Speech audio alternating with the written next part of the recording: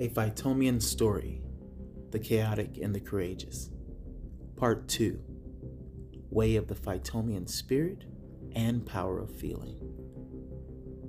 The different communities and cultures were formed in Fightomia ages ago, and the spirit of these beings find a strong connection to one of the many internal feelings, and thus their DNA binds with that feeling, which in turn starts to influence much of how one lives.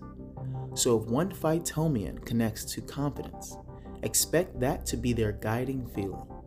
And if enough Fightomians are led by the same feeling, that is where communities are formed.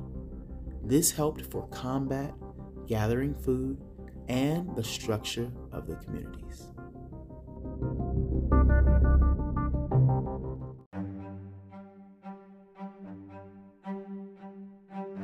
Hey, what's up, you guys? Thank you so much for listening to A Fightomian Story, The Chaotic and the Courageous, Part 1 through 10.